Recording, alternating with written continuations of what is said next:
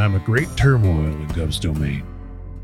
With the destruction of the church's spire at Bodhi and a dead sun creaking through the sky, the habitat is in disarray. Opportunistic governors and self-styled warlords clash across the domain, and the very land seems to revolt. Great beasts emerge from beneath the sand, colossal creatures out of half-remembered legend. Most are benign, even benevolent, but sometimes the radiation from the dead sun corrupts these gentle giants. When that happens, the people call out for someone to stop the destruction, to help heal these magnificent monsters. People call out for the Monster Care Squad. These are their stories.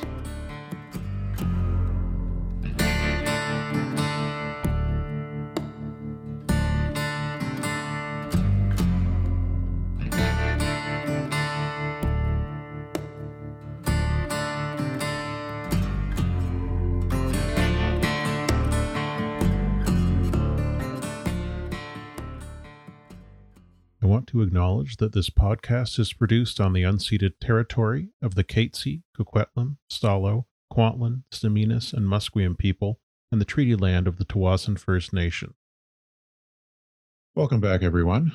I'm Matt, your friendly guide here on Stories of a Broken Sun, an actual play anthology podcast that takes place in an original science fiction, science fantasy world. Today, we are doing one of our side stories, which we haven't done since back in season 1, but we are going to be playing a new system that is going to be on Kickstarter soon if it's not already. And that system is called Monster Care Squad from Sandy Pug Games. This is a game wherein I will just read the copy for you at the top for the pitch.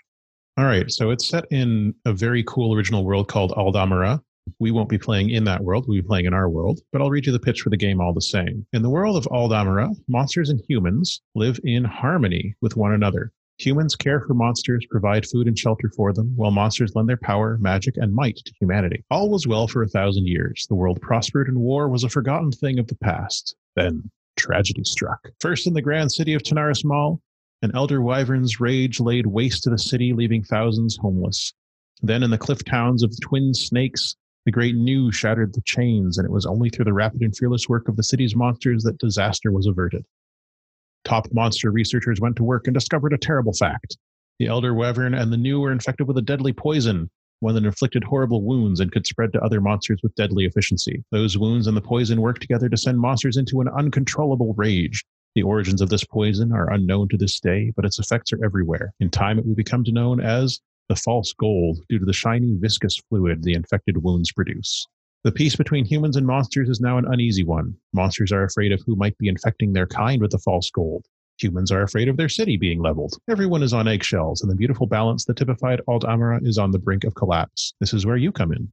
After the false gold was identified, schools, universities, and guilds around the world began researching the vile poison and training specialist doctors to treat the sickness and wounds that the poison inflicts and to search for a cure to the toxin. These doctors are more than medics. Their patients are hundreds of feet tall, invulnerable beasts, often with a supreme intelligence and vast magical powers. These doctors must be brave, strong, and dedicated. They must face danger the likes of which are hard to comprehend and put their lives on the line in death-defying encounters. They must be warriors, inventors, acrobats, detectives, chemists, and above all, heroes. They are the Monster Care Squad, and this is their story. So obviously, because we'll be playing this in our world, this is actually something taking place on the Habitat, concurrently with Spectres of a Broken Sun Season 2. Monsters have emerged in the Habitat over the past few months. Great towering beasts, some huge, some tiny, some in between. Chimeras, if you will. Something has gone wrong with the DNA decanting and reprocessing processes taking place underground in the Great Vaults, and creatures that are not quite right keep coming out. They're smarter than they should be, larger than they should be, and something is making them ill, and that illness is putting them into a state of rampage. So every once in a while over the past couple of months, some huge creature will emerge from the earth and befriend or start helping nearby towns and villages and cities in the different sectors of Gov's domain. But something is driving certain of these creatures to rage and violence. And so there's no unified government anymore. Of course, as we know, there is a civil war going on. There are many different factions vying for control of Gov's domain, and certain power brokers have found themselves in control of different sectors and parts of different sectors and the remains of Bodhi and so on. And each power broker, each leader, has decided to deal with these creatures and their rampages in different ways. We're going to zoom in on Sector 3. Sector 3 is where our heroes, the Sunbreakers, were born. It is a fairly nice sector. It is currently under the control of Denton Young, and Denton Young also controls Bodhi, Sector 2, and Sector 4. So Denton has managed to take over a good chunk of Gov's domain with the help of Lean and her crew and the bits of the army that he was able to sway to his cause using his pedigree as the Sun's chosen. Something he's always happy to lean on when it comes to seeking power. So Den, is a man of brutal violence. So you would assume that his reaction to monsters appearing and rampaging through his domain would be kill them as dead as you can. But there are some tempering influences amongst his cabinet who have pushed him in a different direction. And so he produced and sponsored the Monsters Care Squad. This is a collection of individuals of unique talents whose job is to figure out what the heck is going on with these monsters and try to fix it before they cause too much damage in his domain. And failing that, maybe just redirect them to somewhere he doesn't control yet, because he is still kind of a jerk. So today I am joined by 3 of our wonderful players. I'll just introduce them top to bottom in Zoom here. So we're joined by Keekers. Hey, it's me, Keekers. She, her, also known as Bee Space Cat all over the web. Yes, I'm here today playing. My character is Tenpenny, the animal dentist. Short of stature, and I don't know how else to describe them other than they use they them. They're short. They have white hair. Very pale blonde hair. Yeah. Cute button nose, big eyes, love animals, and especially dentistry. We're also joined by Michael Blood. Howdy, everyone. It's me, Mike Blood. They, them. You can find me on Twitter at GoodSirBlood, where I've been for many years in my dark, dirty hole. For the purposes of this podcast, maybe I should take that again. The phrasing is your choice. That's how you chose. That's what you chose to say. You said what you said. You sound like a goblin or a troll. That's what I was going for, but then I saw Matt's face and I couldn't hold it. I imagine you more as a hobbit. A tall hobbit. It's not a dank, dirty hole. It's a nice, cozy hole. That means comfort. And that. Okay, Mike, tell us about your character. Wow. Phew. This evening I'm playing Yarrow, who's a veteran monster wrangler, and I don't know how veteran that occupation can be, but Yarrow is an old cowboy looking man. He's got a massive white mustache. If he's not 65 already, he's been at least 64 for the past 10 years. But he's a habitat renowned masseuse, and those are the skills that he brings in to help save the monsters. That's what he brings to the table, as it were. Thank you. And we are, of course, joined by Velvet. Hey everyone, I'm Velvet, Shife. Happy to be back for the side story. I'm playing Isa, she/her, resident Amazon, who's been kind of tasked with turning her blade now to help these gargantuan animals. Wonderful, thank you. And in this game, the guide also plays a character called the Mentor. The Mentor is mostly off-screen, but the Mentor will also assist the team from time to time in case of emergency, or if everybody just really messes everything up, the Mentor might need to step in. The Mentor here is Seeker Cavallo, he, him. Seeker Cavallo is obviously a Seeker, which is a high-ranking post in the domain of Gov. We've met a Seeker before, back in Season 1, Seeker Quanjoy. Seeker Cavallo is always accompanied by his 6 dogs. They are all highly trained rescue dogs. The dogs are Azure, Dart, Stalker, Dreg, Crag, and Bumble. And each of those dogs has been trained specifically in a different style of rescue. So you've got dogs who are good at aquatic rescue. That's Dart, is good at the aquatic rescue, good swimming dog. Azure is great with acrobatics, good at climbing. We've got Dreg, who is excellent at digging, dealing with things underground. Bumble is great at controlling things that are natural disasters like fires, dealing with those kinds of issues. Do they bounce? They don't bounce unless something has gone horribly wrong. They're dogs. Let's see. Craig is Did Mike just get it? is good at putting things together. Can bring different parts and assemble things. And of course, finally, Stalker is the leader of the pack and is good at finding stuff. Good nose on Stalker. So those are the 6 dogs that Secret Cavallo has. Each one of them looks different sizes, but all highly trained. They've been working as a team for about 5 years. Okay. Now, Bumble doesn't bounce. I know. They do something else. Bumble's bounce. Cavallo himself is a man of average stature. He has his hair that has been severely cropped into a buzz cut, but you can see that he's starting to go bald. In excellent shape, and he rides a military cavalry bicycle everywhere he goes. So that's Secret Cavallo. Those are all the characters. I'll talk a little bit about how the system works before we get started here. So every character in the system is a specialist. And the specialist has 4 trainings in the background, and those backgrounds are listed, and trainings are listed to stats. You've got Force, Fine, Grit, Acuity, and Allure. Force is physical strength and grand action. Fine is motor control and delicate actions. Grit is stamina and fighting spirit. Acuity is thinking and observation. And Allure is leadership and charm. So you might have, for example, and you get +1, +1, +0, +0, and -1 to put into those. Very similar to a Powered by the Apocalypse game or Iron Sworn. So, for example, under Force, you might have a training in bone setting, or you might have a background as a massage specialist. Under Fine, you might have training in acupuncture and a background as an apothecary, and so on. So you pick 4 trainings and 1 background to go with your stats. Then you pick a piece of specialist equipment. It's something that is unusual or unique in the world. And you also have 2 specialties. Specialties are things that your character can do that no one else can. So, for example, maybe you jump higher than anyone else, or you navigate by starlight, or you can levitate for a short while. Then you pick some moves. You get 2 moves to start with. And then this game is broken up into 3 different phases. Each phase has a set of general moves that everyone can access. So you have the diagnosis phase, the synthesis phase, and the symbiosis phase. And we'll get into more information on those when we start with them. Which reminds me, I did not pick a move for the mentor. I will think about that while the 3 of you tell me about the details of your character. You can tell us briefly about their backgrounds and trainings, their special equipment, and their specialties. So would you like to start, Keekers? Yes. Tenpenny, again, their specialties are they can copy and make any animal call that they've heard before, such as, say, like a mourning dove. It would be, ooh, ooh, ooh, ooh.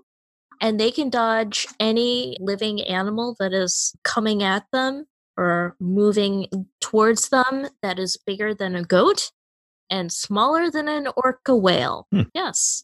Their special equipment is the special monster deterrent goo that they keep with them to keep really dangerous animals from them or from others, easily washable off if you need to attract these monsters towards you and don't want to smell like the goo. But yes, that is their special equipment. For their trainings and backgrounds, aka stats, for those listening, Tenpenny has a -1 in force, specifically grappling, +1 in fine, which is wound dressing, +1 in grit, dentistry, 0 in acuity, which is diagnostics, and 0 in allure, which is persuasion. And my moves are crikey! Fascinated by monsters and have discovered a deft touch for them, quite literally. When you exclaim in uncontained excitement and go to delicately pick up a monster, roll +2 lure on a 10+, you can ask the guide for a piece of useful information about its abilities, demeanors, or habit. And then you gain a +1 to the next time you roll, as long as you use that information.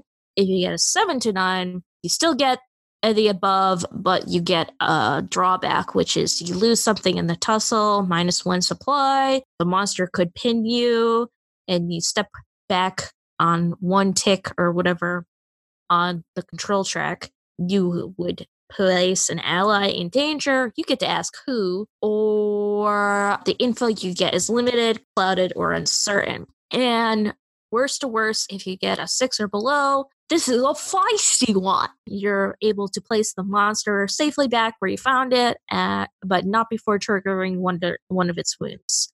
Please excuse my horrible Australian accent. And then their second move is Presto! Context general. You can do small acts of magic, create basic illusions, walk on water for a short time, or very minor healing spells, that kind of thing. All right. Thank you very much. Yeah. And tell us about Yarrow. Yarrow is the greatest masseuse in Gov's domain and was brought on because Yarrow is extremely knowledgeable in the fauna of Gov's domain. Yeah.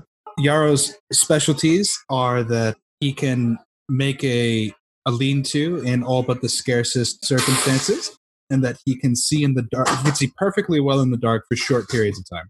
Very useful. He's got force +1, fine -1. He's got +0, +1, and then +0. And he is trained in, obviously, massage apothecarology, which I'm not sure what that means, but it's a wonderful word. Medicine. Yeah, producing medicine specifically. Resuscitation, monster biology, and, of course, bedside manner, as I am the greatest masseuse in all of Gov's domain. Marvelous. And my two moves are that Pack Rat and Rider. With Pack Rat, I can always, like, up to a certain amount of times per session, I can produce necessary equipment. And Rider, I have a trusty mount, which is a pony-sized furry lizard named Shosher, who is extremely loyal to me. And I always have enough food to feed him. Lovely. Thank you very much for sharing. And tell us finally about Isa. I'm playing Isa, she, her, former tracker, kind of convinced to join these monster care squads because she wanted to, test her skills against the literal most dangerous game that has showed up in Gov's domain.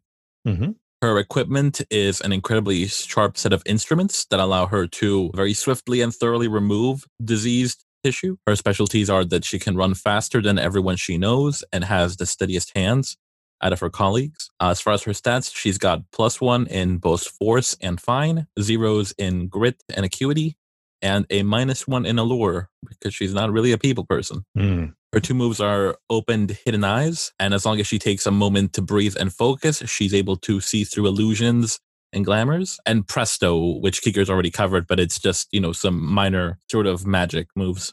All right. So Seeker Cavallo, we already talked about his dogs. So Seeker Cavallo has force at -1, trained in free climbing. They have fine at 0, trained in suturing. Grit at 1, trained in resuscitation. Acuity at 1, trained in engineering. Allure at 0, with a background as a dog trainer.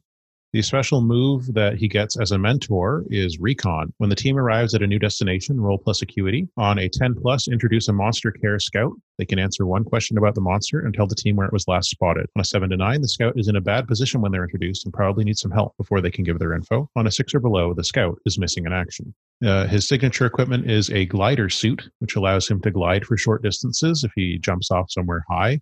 Or if he gets thrown into the air, he can glide for a bit. Did he get that from an old man? He built it himself. Oh, okay. And his specialties are that he can speak dog, and he understands how a machine works when he looks at it in action. I didn't know we could speak animal. Dang it. Well, Seeker Cavallo can. He can speak dog. That's what Seeker Cavallo tells everyone. Next time we play this, Keva can speak goat. Okay. I think I get some moves too, but I haven't chosen them. So we're not going to worry about it too much because ideally I won't be around much as that character. Generally, the mentor only shows up to help you out when you get to a new place, to give you the job, and if everyone's in a real bad position. So you are in Sector 3. We zoom down from the Broken Sun, and we briefly see that it's not as dark as it was when last we left Gov's domain. We last left it in perpetual nighttime and perpetual shadow because the sun was broken. It was no longer producing light, thanks to certain actions by certain people. But it appears that there is some type of lighting that is currently glowing softly throughout this section of the habitat. There are, oddly enough, when you look, strips of golden light on the horizon. They go all the way across the horizon, all the way across the sky above you, and then all the way across the opposite horizon. This is because dense forces have been slowly working on getting the mirrors outside of the habitat cleaned off and redirected to bring light into the habitat, which has brought more power to systems like Hub, the basic systems of the station. And one of the basic systems of the station is the solar array, which is a series of solar lights that are placed in 3 locations around the inside of the tube that is the habitat. So those are on during the day, and they're currently on. So we have daylight. It's not perfect because they are still working on excavating the solar lights, and they can only do that when they're off. Otherwise, the people excavating them would die. And so the light is patchy. It's more like dawn light, pre-dawn light than full daylight, but it's a lot better than nothing. It means some food can grow, people can get around, and planet of twilight, as it were. So you are at a camp outside of a town. Let's say you're at town 3-9. You're a couple towns over from town 3-7, where a bunch of dramatic stuff happened a few months ago. That information is still spreading throughout the land, but people have new concerns now, like the Civil War and the collapse of the government and the schisming of the church and religion that have sustained people for the past 3 centuries plus. You are in this camp outside of town 3-9, and you have got a message. And the message is from Secret Cavallo. And Secret Cavallo has brought the message from headquarters over in Bodhi. And let's see, what does Secret Cavallo talk like? Oh, hey, everyone. Good to see you. I'm Secret Cavallo, your boss. You should know me already. Secret Cavallo's 6 dogs are sort of wandering around him. Azure is zipping around in circles nonstop. Dreg is sniffing under a rock and pushing it over. Dreg is a large, hefty dog, like bulldog style. And dogs are just running around. Some of them are rolling on their back, waiting for someone to scratch them, and so on and so forth. What are the 3 of you up to when Secret Cavallo arrives? Yarrow stands up from squatting next to the fire, even though that might not be necessary to even have one, but he's very dramatic. And he walks over to one of the dogs who's rolled over on their belly and scratches their belly. And Yarrow says, "There's 2 things in this world I can't abide, and that's a fascistic theocracy that determines when people live and die, and an unscratched dog belly." Cavallo says, "I always appreciate your insights, Yarrow, and I know that Dart appreciates those belly rubs. Where are Tenpenny and Isa?" He looks around, trying to find them in the camp. You lose sight of all kinds of things out here in the desert. Friends, family, at least you've always got the sun. Yeah, we live in interesting times, don't we? Let's see. Isa, I think one of the dogs sniffs you out. Obviously, that would be Stalker. So Stalker runs over and finds you. I'll flick Stalker like a piece of jerky from my rations, and I'm sitting in a nearby rock, like close enough within earshot, but far enough away that nothing will readily see me should it approach. And I'm just sharpening my instruments. Stalker grabs the jerky out of the air and barks at you, does a circle, and does that dog pointing thing where they lift one leg and point their nose over towards the center of the camp where Secret Cavallo is waiting with Yarrow, and looks back at you and barks again. I'll wait like 10 seconds as a power move, and then I'll start making my way over. Stalker runs around you in a circle and then leads on. And I just somehow deleted everything on my character sheet. That's great, but it's fine. Everything's fine. Out here in the desert, we get scrubbed clean every day. We're made new in the rising of the sun. Tenpenny, you can hear a commotion at the center of camp. Commotion of dogs and the sound of Yarrow dispensing wisdom and the piping voice of Secret Cavallo, your boss. Tenpenny puts down their textbook of dentistry because they're always brushing up on it, because dentistry is their all-consuming passion. Of course. Sorry. I appreciate the brush pun. Yeah. Can't have any cavities in knowledge. That's for sure. So anyway, they start, I think ambling would be Yarrow's way of walking. I'm going to say mincing their way towards the center of camp. Interesting. Okay. Now I'm just imagining them like doing a ballet walk and then skipping every couple of steps. Exactly. Okay. They're happy. The day started out just right. Yarrow made his coffee and beans for breakfast. Ooh. Yep.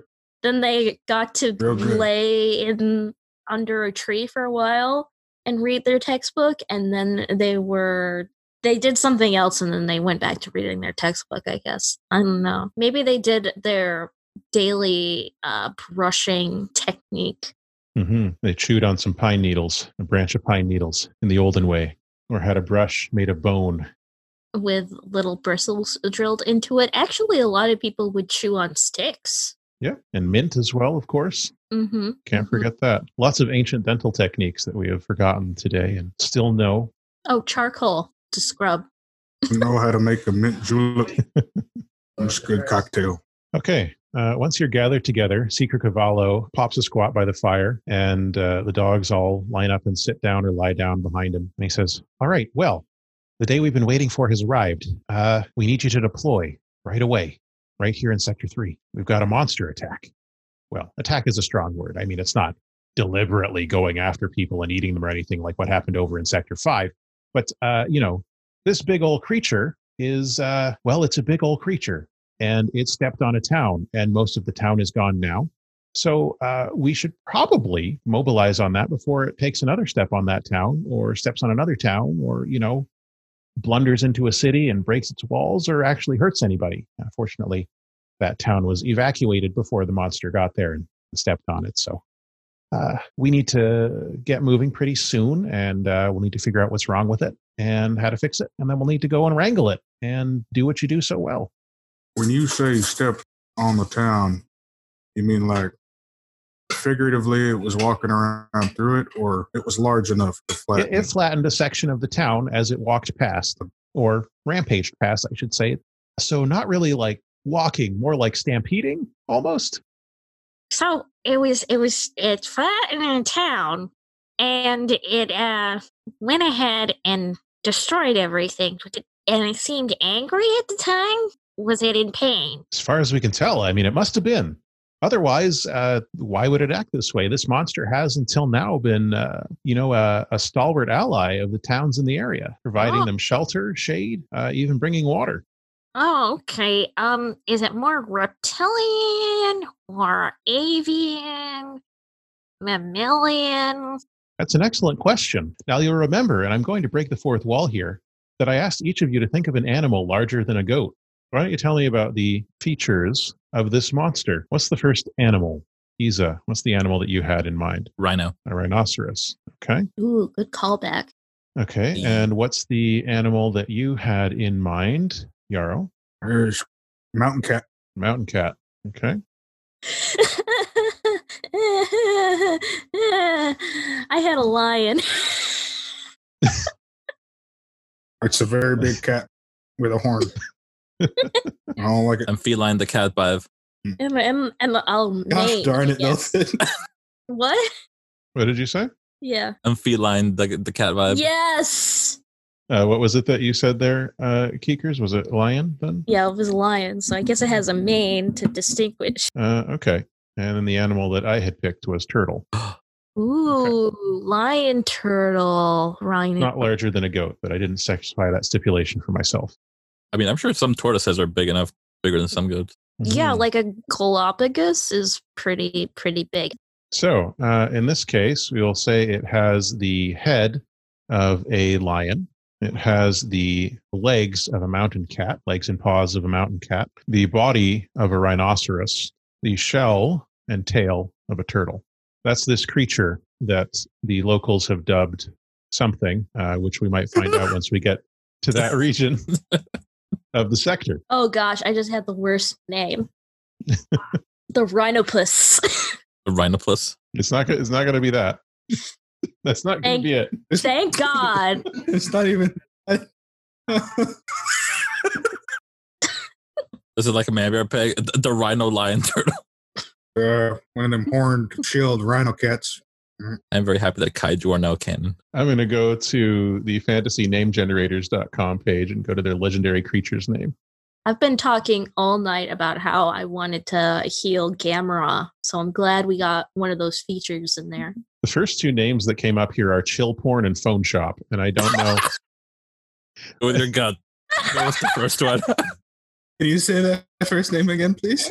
I'm not going to say it again. It's worse than the line. I am disappointed, but also not. I'm Okay. disappointed, but I'm not surprised. Okay. All right. So this creature's name that the locals call it. So Seeker Cavallo says, yeah, normally this creature, the locals call it Ubasi. Ubasi is a kind and gentle creature. It's got that big lion head with the ruff and legs of a mountain cat, paws, the big turtle shell where people love to clamber about and children play, and that armored body of a rhinoceros. It looks intimidating, but it's always been a big sweetheart up until now. So when it started rampaging and stepped on a town, the folks got pretty concerned. So the first step, we're going to need to get out there. We need to do a diagnosis. We need to ask around, find out what's going on with Ubasi. Well, I was hoping it had like a name like Gavin. Maybe some folks call it Gavin, but for the most part, Ubasi. Now, I'm going to stick around here up in the command post, but I'm going to give you one of these. And Cavallo reaches into his satchel and he pulls out a small rectangular device and he hands it over to Yarrow and says, I know you've used one of these before. It's a wave communicator. Good, great. So I'm gonna run recon for you. Gonna make some calls, send some information over the semaphore, and see if I can get the locals cooperating and organized before you get there. You good for transit? You need a coach or chariot or anything along those lines? I'll be riding on Shosher. Yeah. I'll need something because I'm not very good at walking long distances. Well, you can take one of the chariots. We can we can hitch up a couple goats. Oh, that sounds great. I suggest Cherry, Salamina, and Daniel to be on the goat chariot because I just inspected their teeth. It's all very good. Okay, I trust your judgment. I think we'll send Gavin too. So we've got all those 4 goats, and that'll be the chariot. You can put your equipment on there, get it loaded up, and now I'm going to do a fast forward. That was a mighty fine riding you did there on that chariot.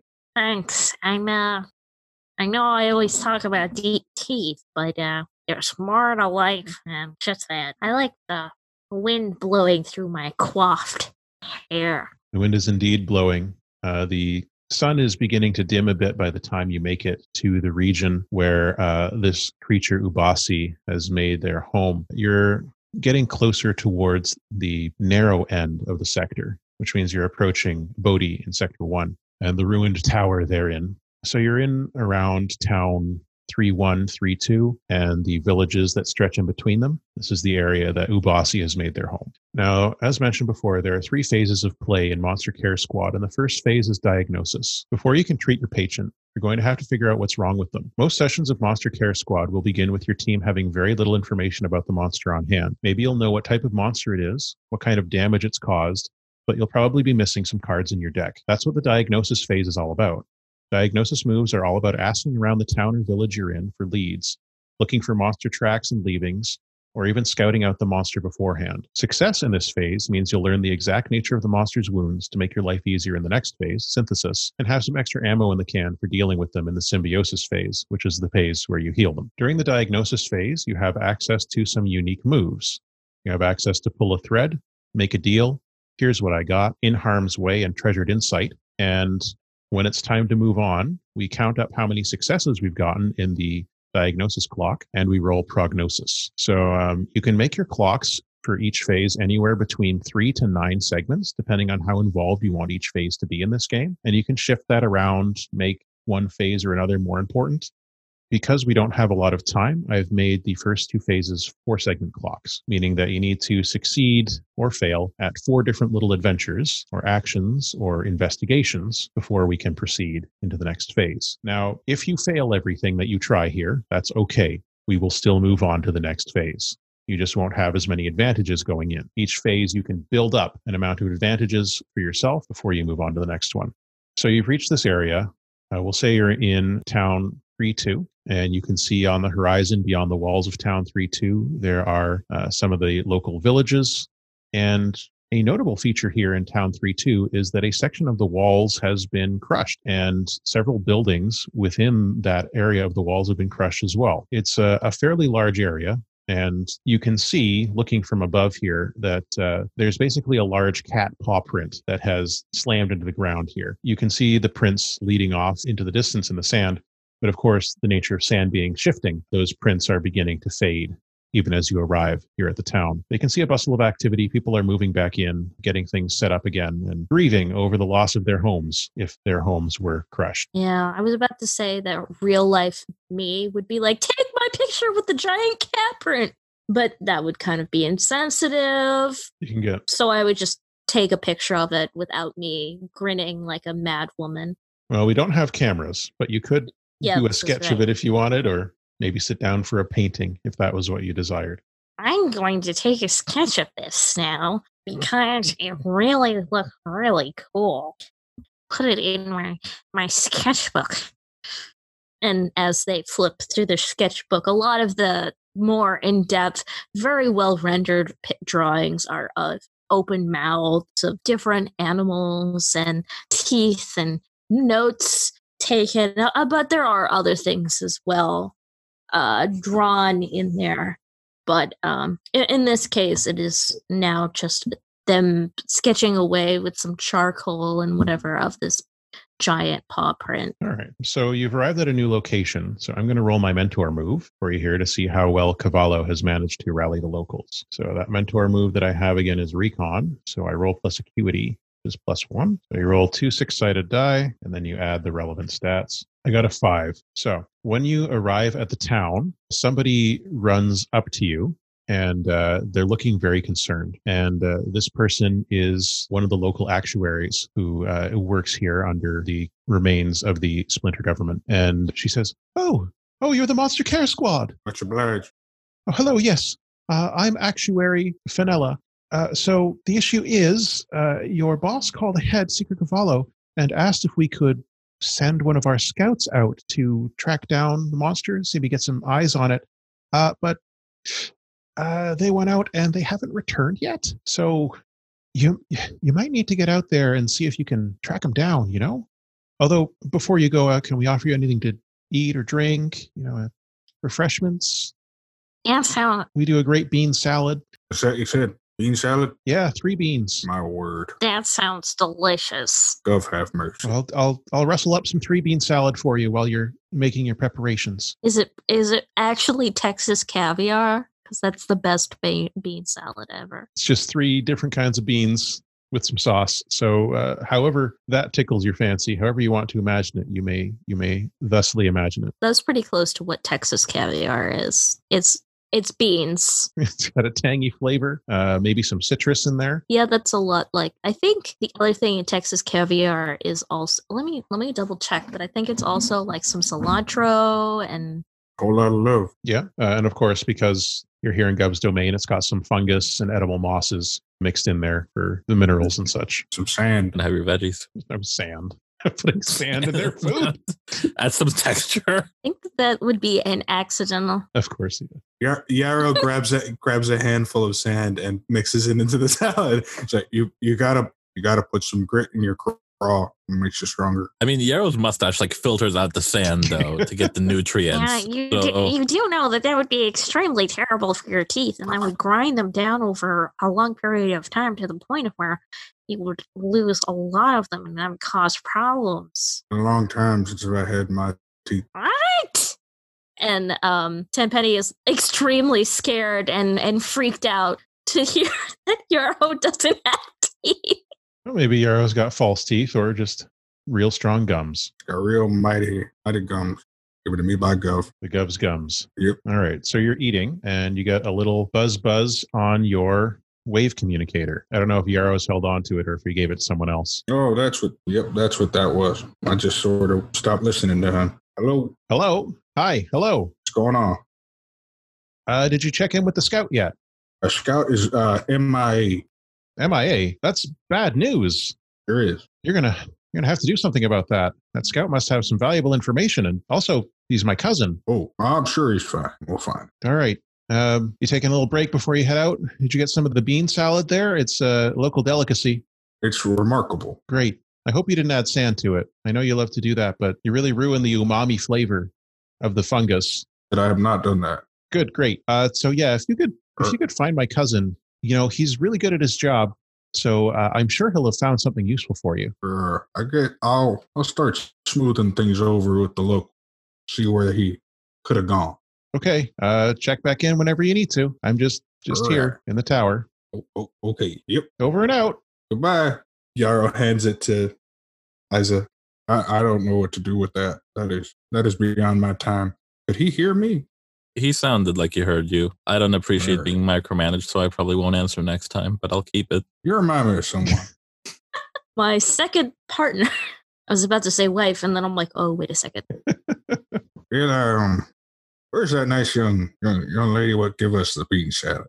Fenella is still here. She's also having some bean salad. She says, can I help you? Yes, Yarrow? Yeah.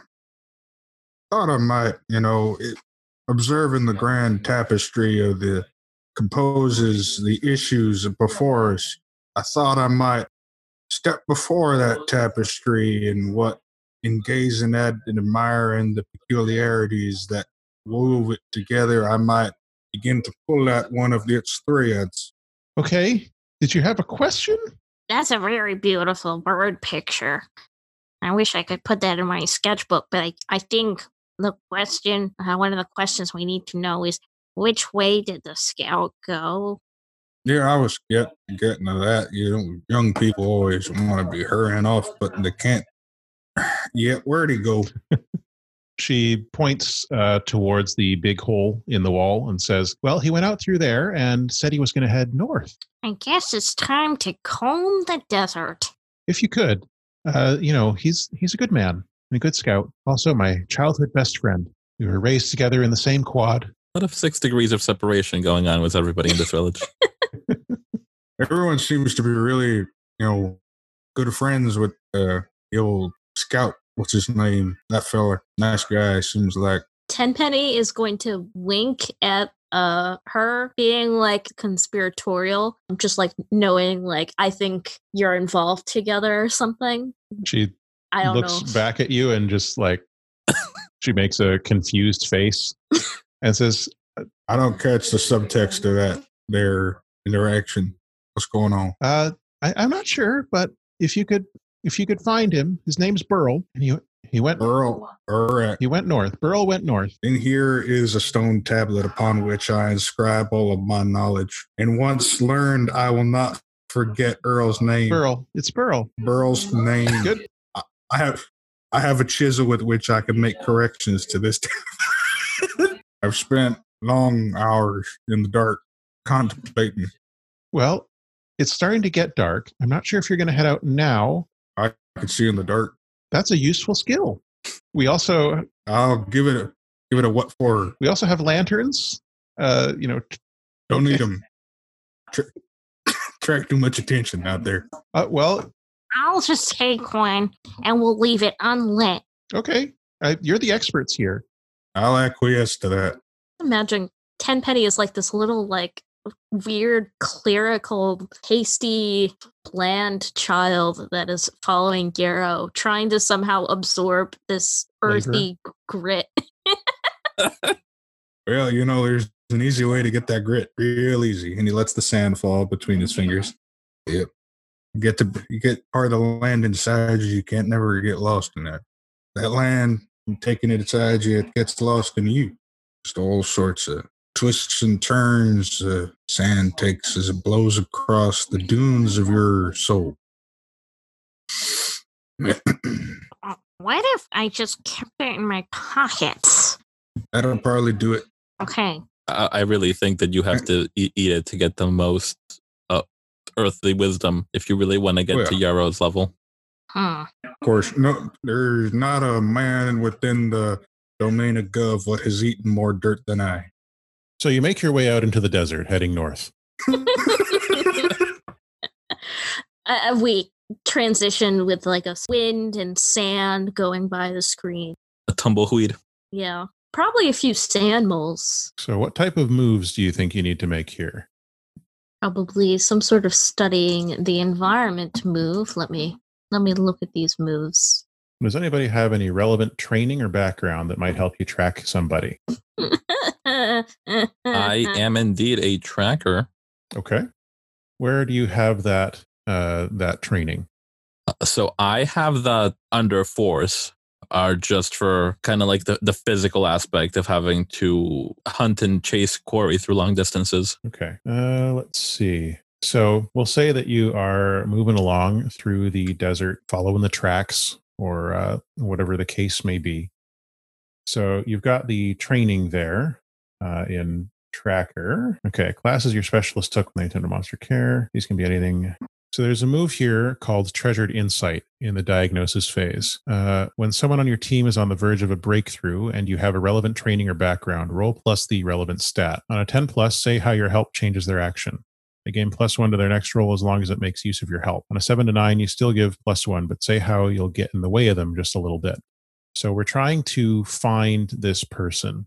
So the tracker here is Isa. Does anyone else have a relevant training or background that would help Isa track things, or a way that one of your trainings or backgrounds might assist in this environment? Would you like a soothing massage so that you may better focus your energies? That is what I can offer. I'm sort of a one-trick pony in that regard. Yeah, I'm trying to figure out what like minor magic cantrips I imagine or what is possible here. Okay. So you're out in the desert, you're following the tracks. And as you follow the tracks, you also start to see other things that have been left behind by the creature. You start to see a trail every once in a while, not necessarily a trail, but every once in a while you notice that there's a big splash of something that's being covered over and sucked into the sand, some type of liquid that has been absorbed or is in the process of being absorbed by the desert. And at one point, you come across something sticking out of the ground that is very tall and glistening and ivory. And you realize that what you're looking at is a huge tooth that probably comes from Ubasi. Word. Oh my goodness, this is one of the best things I've seen in a long time. Can you guys imagine how big it must be to make a tooth that's this size? Immediately Tenpenny is going around and measuring the tooth, or at least trying to measure parts of it and then estimate how big it is, since they are very short. And that seems to be, now that I think about it, a character theme I have going on. All beans. Yeah. And they're like looking at the tooth, assessing, is this diagnostics or dentistry to examine this tooth? Well, do you have a dentistry move? No, just a dentistry stat, which is, Okay. So you've got training in that, which means that you can use this to assist. Perhaps something that you find on this tooth can help with the tracking. So we can use the treasured insight here. Okay. Because Isa is, on the verge of finding this lost scout, but perhaps something about this tooth can assist her in her tracking skills. Did I come up with something? Because I have an idea. You absolutely can, but let's roll your grit first. So you roll 2d6 plus your grit, which is 1. Ooh, 7. Okay. Do you have, let's see, a character ace? You can use your signature equipment as an ace, which allows you to add a d4 to your roll. You've already succeeded, so you've got a 7 to 9. Yeah, I don't really know how a monster deterrent goo would help in this situation. So we will just say that I just take the 7. Okay. And through this, we are able to tell that the way this tooth came out, that would cause a lot of bleeding. So we will be able to use a blood trail of a sort to find the beast. Mm-hmm. Perhaps that's what those viscous pools of liquid seeping into the desert were. Ubasi blood. Thank God. or Gov, sorry. How does your help assist in tracking the scout or get in the way just a little bit? I think that it would help in that it would be like, oh, this is from the Ubasi. This is its blood coming from its mouth. We know it's headed this direction. But then the way this would hurt is that our friend Tenpenny here would not want to leave the tooth and would cause more time to be added, because Tenpenny is, awesome. Tenpenny would be very obsessed with getting all these sketched down and all this diagnostic or interesting knowledge about this tooth in their notebook. The other thing that happens is on a 7 to 9, you do also kind of get in the way a little bit. Oh yeah, I was saying that they were getting in the way by slowing everyone down because they wanted to get all this information about the tooth. Right. So while you're having this breakthrough, Isa, you're still finding that as much as you want to move forward and be like, oh yes, I know where to go now, is you keep getting, oh, and one more thing by your friend here. We can see here that because of the way this tooth is shaped, we can see what sort of things it more likes to snack on or eat as part of its diet. I don't know what its diet is, Arp. You have to tell me. We'll find out. Yeah. So you've put forward a hypothesis about the monster's condition based on evidence you've found. Something is causing its teeth to fall out in a way that causes a lot of bleeding. So there's a move for that in the diagnostic phase called Here's What I Got. When you put forward a hypothesis about the monster's condition based on evidence you found, roll plus acuity. So let's give that one a go. You want me to roll? I do. Okay. Are you suggesting the can itself is Sprite? That's Coke. Coke eats through plastic. Oh my. Nope. Just a 6. Okay, so without... I don't get anything from there. Unfortunately not. You believe you have an idea of what it might be, but as it will turn out, that will not be a part of your hypothesis is not correct, basically. Your theory may get in the way later on down the line. Can I make a theory and you can tell me, oh wait, no, I was about to say that you can tell me that it's wrong and that will be our working fake theory. And I'm like, wait a second. I think that it might have large cavities from eating too much damaging food. Okay. That brings us to Isa. We've got probably what you want to do here is in harm's way, right? Move under diagnosis. Yes. When you navigate a dangerous environment or situation in search of information, roll plus grit. So armed with the information you got from Tenpenny and the direction you've been going, the trail you've been following, we'll make this roll to see if you're able to find that scout. Arp, how big is this tooth? Just for oh my word, that's double 6s. That is. Ooh. It's about twice the size of a person. Okay. It's an adult crit. It is indeed. If only there were crits in this system, but that's still a very good roll. So this is a diagnosis move. Okay, so on a 10 plus, tell the table what you find and get away safely. All right, so what do you find? You find the scout, obviously. And you find the scout, and as you do, you hear a distant sound. And it is the sound of a lion's roar, but magnified and distorted, almost mixed with a nearly human-sounding cry of pain that you hear in the distance. But unfortunately, it's not distant enough for your comfort. In fact, you can almost hear that there is a creature thudding. You can feel the tremors as it begins to continue moving towards this direction. And this is where you find the scout. The scout is at the edge of a large footprint, which is surrounded by this liquid that you saw seeping into the ground before. You know at this point, you can see that it's not blood, it's not red. It's some type of strange purple goo that is slowly seeping into the sand. And the scout has gotten stuck in this as if it had mixed with the sand to become a quicksand-like concoction. They're up to their shins trying to calmly extricate himself. But there's Scout Burl, and he sees you approach and is waving his hands and says, "Oh, hello. Please help." Oh, I'm so glad we found you. Your childhood friend told us, and your cousin told us we should find you. They'll be happy to hear that you're okay. Yarrow, I think we're going to need a rope. Can you lasso it around them and pull them out?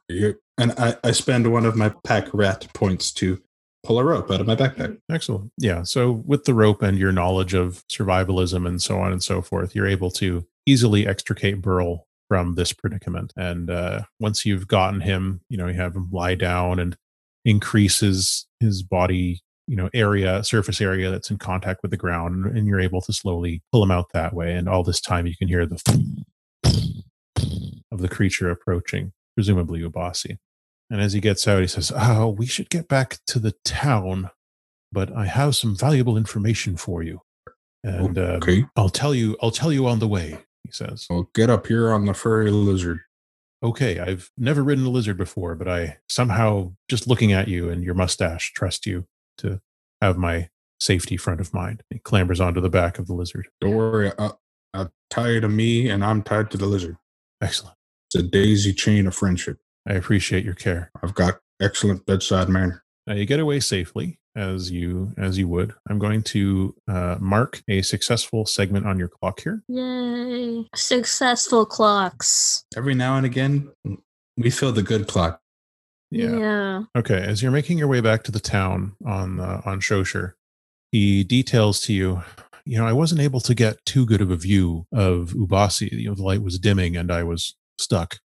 But I did notice that Ubasi's paws are leaking this strange liquid that is sticking to the sand. So every step Ubasi takes, more of this sand gets stuck to their feet, to their paws. It's almost like everything they step on becomes agglomerated around their paws, like gigantic ever-growing boots. At a certain point, they're going to be too huge, too constricted to walk without falling over and destroying everything around them. What's that song you're singing? That sounds copyright protected. I don't have that here. But, la la la la la la la. Close Legally distinct, I must see. But see, the thing is, the Katamari is the sticky spirit. Yep. Okay, so you're back in the town. What else do you want to do here to find out about the monster's condition? You've got a number of moves you can draw on to fill up clock segments. You got pull the thread, you got make a deal. Oh, I guess that would have made sense for us to use the make a deal move when you agreed to go and find the scout. So let's do that, make a deal. So you went and you found the scout, which was at the request of Valana, and she is overjoyed to see her childhood friend Burl return. And, they give each other a big hug. I was so worried I wasn't going to see you again. And he said, well, I wouldn't miss our weekly bridge night. It just wouldn't do. These fine folks rescued me and brought me home. I think I'm going to take a break from scouting beyond the wall for a while, at least until we can rebuild the wall. Yep. And she says, while you were out, I found something for you. So make a deal. Hold 1. When you succeed, you've succeeded. Spend your hold on the following options. You can mark 1 clock segment as successful. You can gain a session ace, or you can gain 1 supply. Depending on which choice you make, it changes what she's got for you. Well, Velvet, it was 0 also. Mm-hmm. I mean, if it's cool with everybody, I think we'll take the success. Yeah, why not? Automatic aid. Okay. All right. You are halfway through the diagnosis phase. I could diagnosing y'all. So you sleep through the night as the solar array powers up again in the morning. People go about their business. You can see work is taking place to rebuild the wall first. And after that, they'll rebuild the buildings inside the wall, priorities. So how do you go about your day? What kind of people are you looking for? What kind of stuff do you want to do? Does anyone live outside the wall around here? There are probably some people, but most of the time, if people are living outside of the town, they would be in one of the villages nearby. Well, who has the most regular contact with the creature known as Ubasi? Well, Ubasi usually stops by our town every couple of weeks, and mostly Ubasi will settle down outside the walls, and the children will go and climb all over their shell. And up at the top of their shell, there's a little bit of a pond, so the water there is always clean. The kids will swim around in there.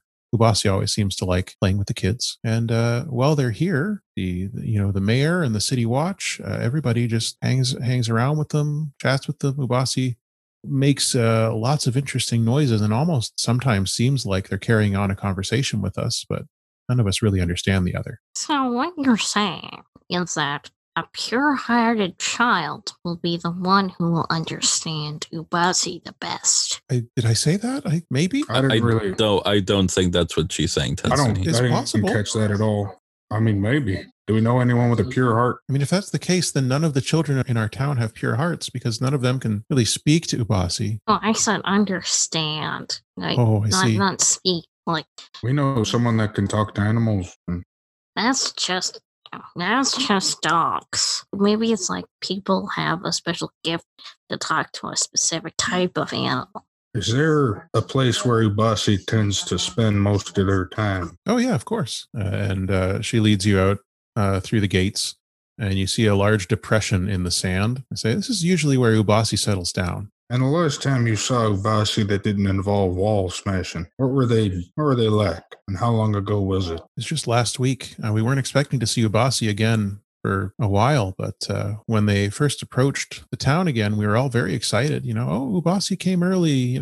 Everyone can take a break and celebrate, and the kids can go swimming in the pure water on Ubasi's shell. But yeah, it didn't go that way this time. You've got the pull a thread move here that you might want to draw. Yeah, I'm thinking I just want to roll that. I was just looking at it. I'm like, oh, yeah.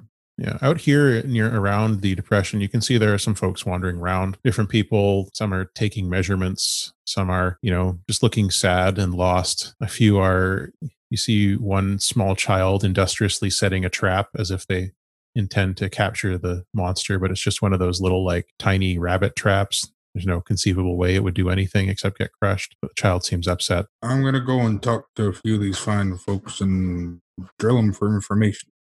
Okay.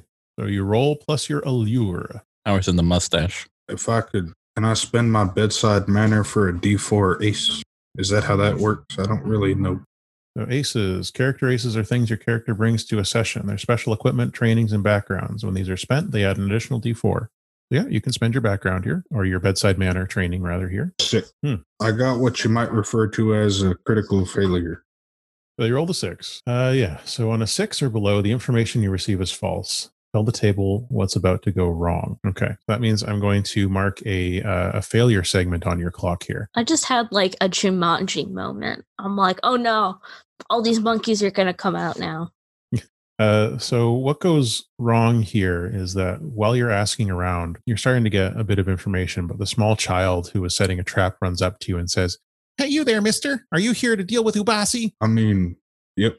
Well, I saw Ubasi the night that they destroyed my house. And I can tell you, Ubasi's eyes were glowing red, and there was fire coming out of them. Okay. Pretty bad. Another person standing nearby says, "Yeah, that does sound familiar. I think I saw fire coming out of Ubasi's eyes too. Yeah, I think you're right." Is there any burn marks on the wall? You look over and there's some dark patches on the wall, and the kid's like, "Yeah, there's a fire mark." And the guy's like, I guess that might be a fire mark. Sort of just looks like it's wet. Well, how could it get wet? The kid says, "There's no lake out here." Isn't there a giant pond on Ubasi's giant back? Yeah. All right. They don't spill the pond on the town. Well, not on purpose, but if they were freaking out, They're freaking out because their eyes were on fire. That's not something that typically happens with Ubasi land. No. All right. Well, I think Ubasi has a fire demon inside their head. Specifically the head. Well, yeah, that's where the eyes are. It's a serious accusation. Well, they destroyed my house. Fire demons. They haven't been sighted in over 300 years. Neither have giant monsters, mister. That's a fair point. You got me there, small child. Well, I'm going to go back to setting my trap. Well, He scampers off. All right. Well, I've forgotten what I was doing. Investigations rarely go how you expect them to. I found out some interesting information, my friends. Ubasi can shoot fire out of their eyes and has a fire demon deep within her skull. And you gleaned this information from whom? Or that small child over there in the depression. In the depression. Sorry. The one with the rabbit trap? Got layers. Yeah, that the rabbit trap, I don't think we'll be able to catch Ubasi. I'll be honest. So you know one true thing about the monster's condition and one false thing about the monster's condition that you believe to be true. Yeah. So apparently we believe that there were fire in its eyes that night. As that intelligent child pointed out, them dark patches up there on the wall, burn marks from when the monster shot fire out of its eyes. Yeah, that's an interesting new symptom to add into our symptom book. So we got weird purple goo and fire eyes. And teeth. Yeah, okay. So, Tenpenny has written these symptoms into the symptom book, apparently. Now, do any of your characters believe that you've got a diagnosis, or you think you can put forward a hypothesis? I got no idea what's happening. I'm gonna fire demon and goo. Fire demon. The fire eyes are definitely a tough variable to account for. An alarming symptom. Truly, it could be anything. Fever could be fighting off an infection and shooting fire out of their eyes to burn out the sickness. Or else a fire demon is causing a sickness. That is the goo. Maybe the kid's half right. Maybe it's a sickness demon. How do we deal with a demon? Monster exorcism? There's only one way I know surefire how to get a demon outside of a giant monster. There's a well and truly living prophet of destruction somewhere out there in the desert, and I aim to catch him, and I will give them a massage. My great-grandpappy, who I am named for, invented this here device that I wear twixt my coat and my person. It is a field-deployable massage table, upon which I will massage the mighty beast. I think that will probably take care of it to subdue it and calm it down. But we might need something else to take care of the very root cause of this issue. Perhaps its roots are infected. And then Tenpenny gives a crazed smile. Is that it's a tooth reference, isn't it? Yeah. Yeah. Okay. Who's going to put forward this hypothesis? I'd like to put forth the hypothesis. All right. Roll for here's what I got. So here's what I got. You know, I'm also trained in monster biology. I might just burn that ace as well. Makes sense to me. Are those monsters? That's a good bonus die. That's a 4 on the D4. Okay. So you've rolled a 16. Your acuity is +5? Oh, right. +4. Yeah, I'm adding the, yeah, right. Okay. All right. So you rolled a 12 then. All right. On a 10 plus, pick 2 from the list. Mark, 1 clock segment is successful. Gain a session ace. You know where the monster is headed next. Learn the name and effect of 1 wound. All right. We're getting another success, and I know the name of one of the wounds on the beast. Okay. That fills up your diagnosis clock. And one of the wounds that the beast has, you recognize that from the description that you've heard of a wound that is similar to the goopy foot thing that you heard about. It's something that you have seen smaller animals get before when they've been exposed to splinter radiation. And people colloquially just call it the goo foot. Got the goo foot. The goo foot. Yep. Goo So, foot. oh, that animal's got the goo foot. And the goo foot is basically an excretion that comes out through the pores of the animal's legs, and it gathers around. It takes over sweat glands. It's an infection of the sweat glands. So because a lot of animals sweat through their paw pads. Yeah, that's right. Okay. So it takes over the sweat glands in their paw pads and secretes this goo out of it. And the goo is actually pretty caustic. It can melt a lot of things on touch, and it's toxic to humans as well as to most animals. So this goo it's a sticky, viscous goo, and it has this pile-on effect because it seeps out and makes the paws sticky. The paws pick up whatever the animal's touching. The goo is also caustic, so the animals start melting things they step on, and then that residue sticks to them as well. And then eventually the animal ends up basically encased in stuff and suffocates if you don't treat the goo foot properly. So the goo foot can melt terrain and people if it gets on you and it's fresh. Goo foot's bad enough when a creature the size of a goat what gets it. But a creature the size of Ubasi could have goo foot for even a week and burn everything they touch. A kid might not have been wrong about the whole fire, but instead of fire, what came out of the eyes, it were acid, what came out of the feet. Yes, children are stupid. That's not exactly what I said, Tenpenny, but all right. So the effect of the goo foot, because it can melt terrain and people, and it can get you stuck in melted terrain, it can push you back 1 on the control track when you're fighting for control of the monster. So that's the wound and the effect it has that you've learned about. So you've reached the end of the diagnosis phase here, and that means that there is a prognosis move to roll. Okay, prognosis. When the clock is full and it's time to move on, check the clock. If every segment is marked a success, gain a critical ace. Unfortunately, that did not quite happen. And ask the guide what you'll need to cure the monster's wounds. If more than 1 segment is marked a success, roll plus successful segments. So who would like to roll here? I'll give that a shot. I've had excellent luck so far. All right. So you roll 2d6 plus 3. Okay. You've got a 9. On a 7 to 9, either gain a critical ace or ask the guide 1 question about the cure. Tell me about one of them cures you got. And not the band, The Cure. No, not that. I don't like music. Distracts from the desert. You know about the cure for goofoot. The cure for goofoot is you have to inject this into the sweat gland, and that can mean multiple injections. But the cure for goofoot is an herbal mixture, a concoction that you make from the sweat of a healthy dog. And you will also need a couple of different plants that you can find in the desert to get the juices, one from the juices of the flower, one from a pulp that you grind up in the root. What else? Okay, so healthy dog sweat, juice of a desert flower. And obviously pulp. sand. Sure. Pulp of a desert plant's root, sand. There you go. So you know that's the cure for Goofoot. Well, it sounds like we're gonna have to make a mighty big batch of this cure to cure Goofoot. Now, Ubasi has more than one wound. This is the one you know about in your diagnosis phase. You know about this wound and you know about this cure. So the synthesis phase is what comes next. Synthesize.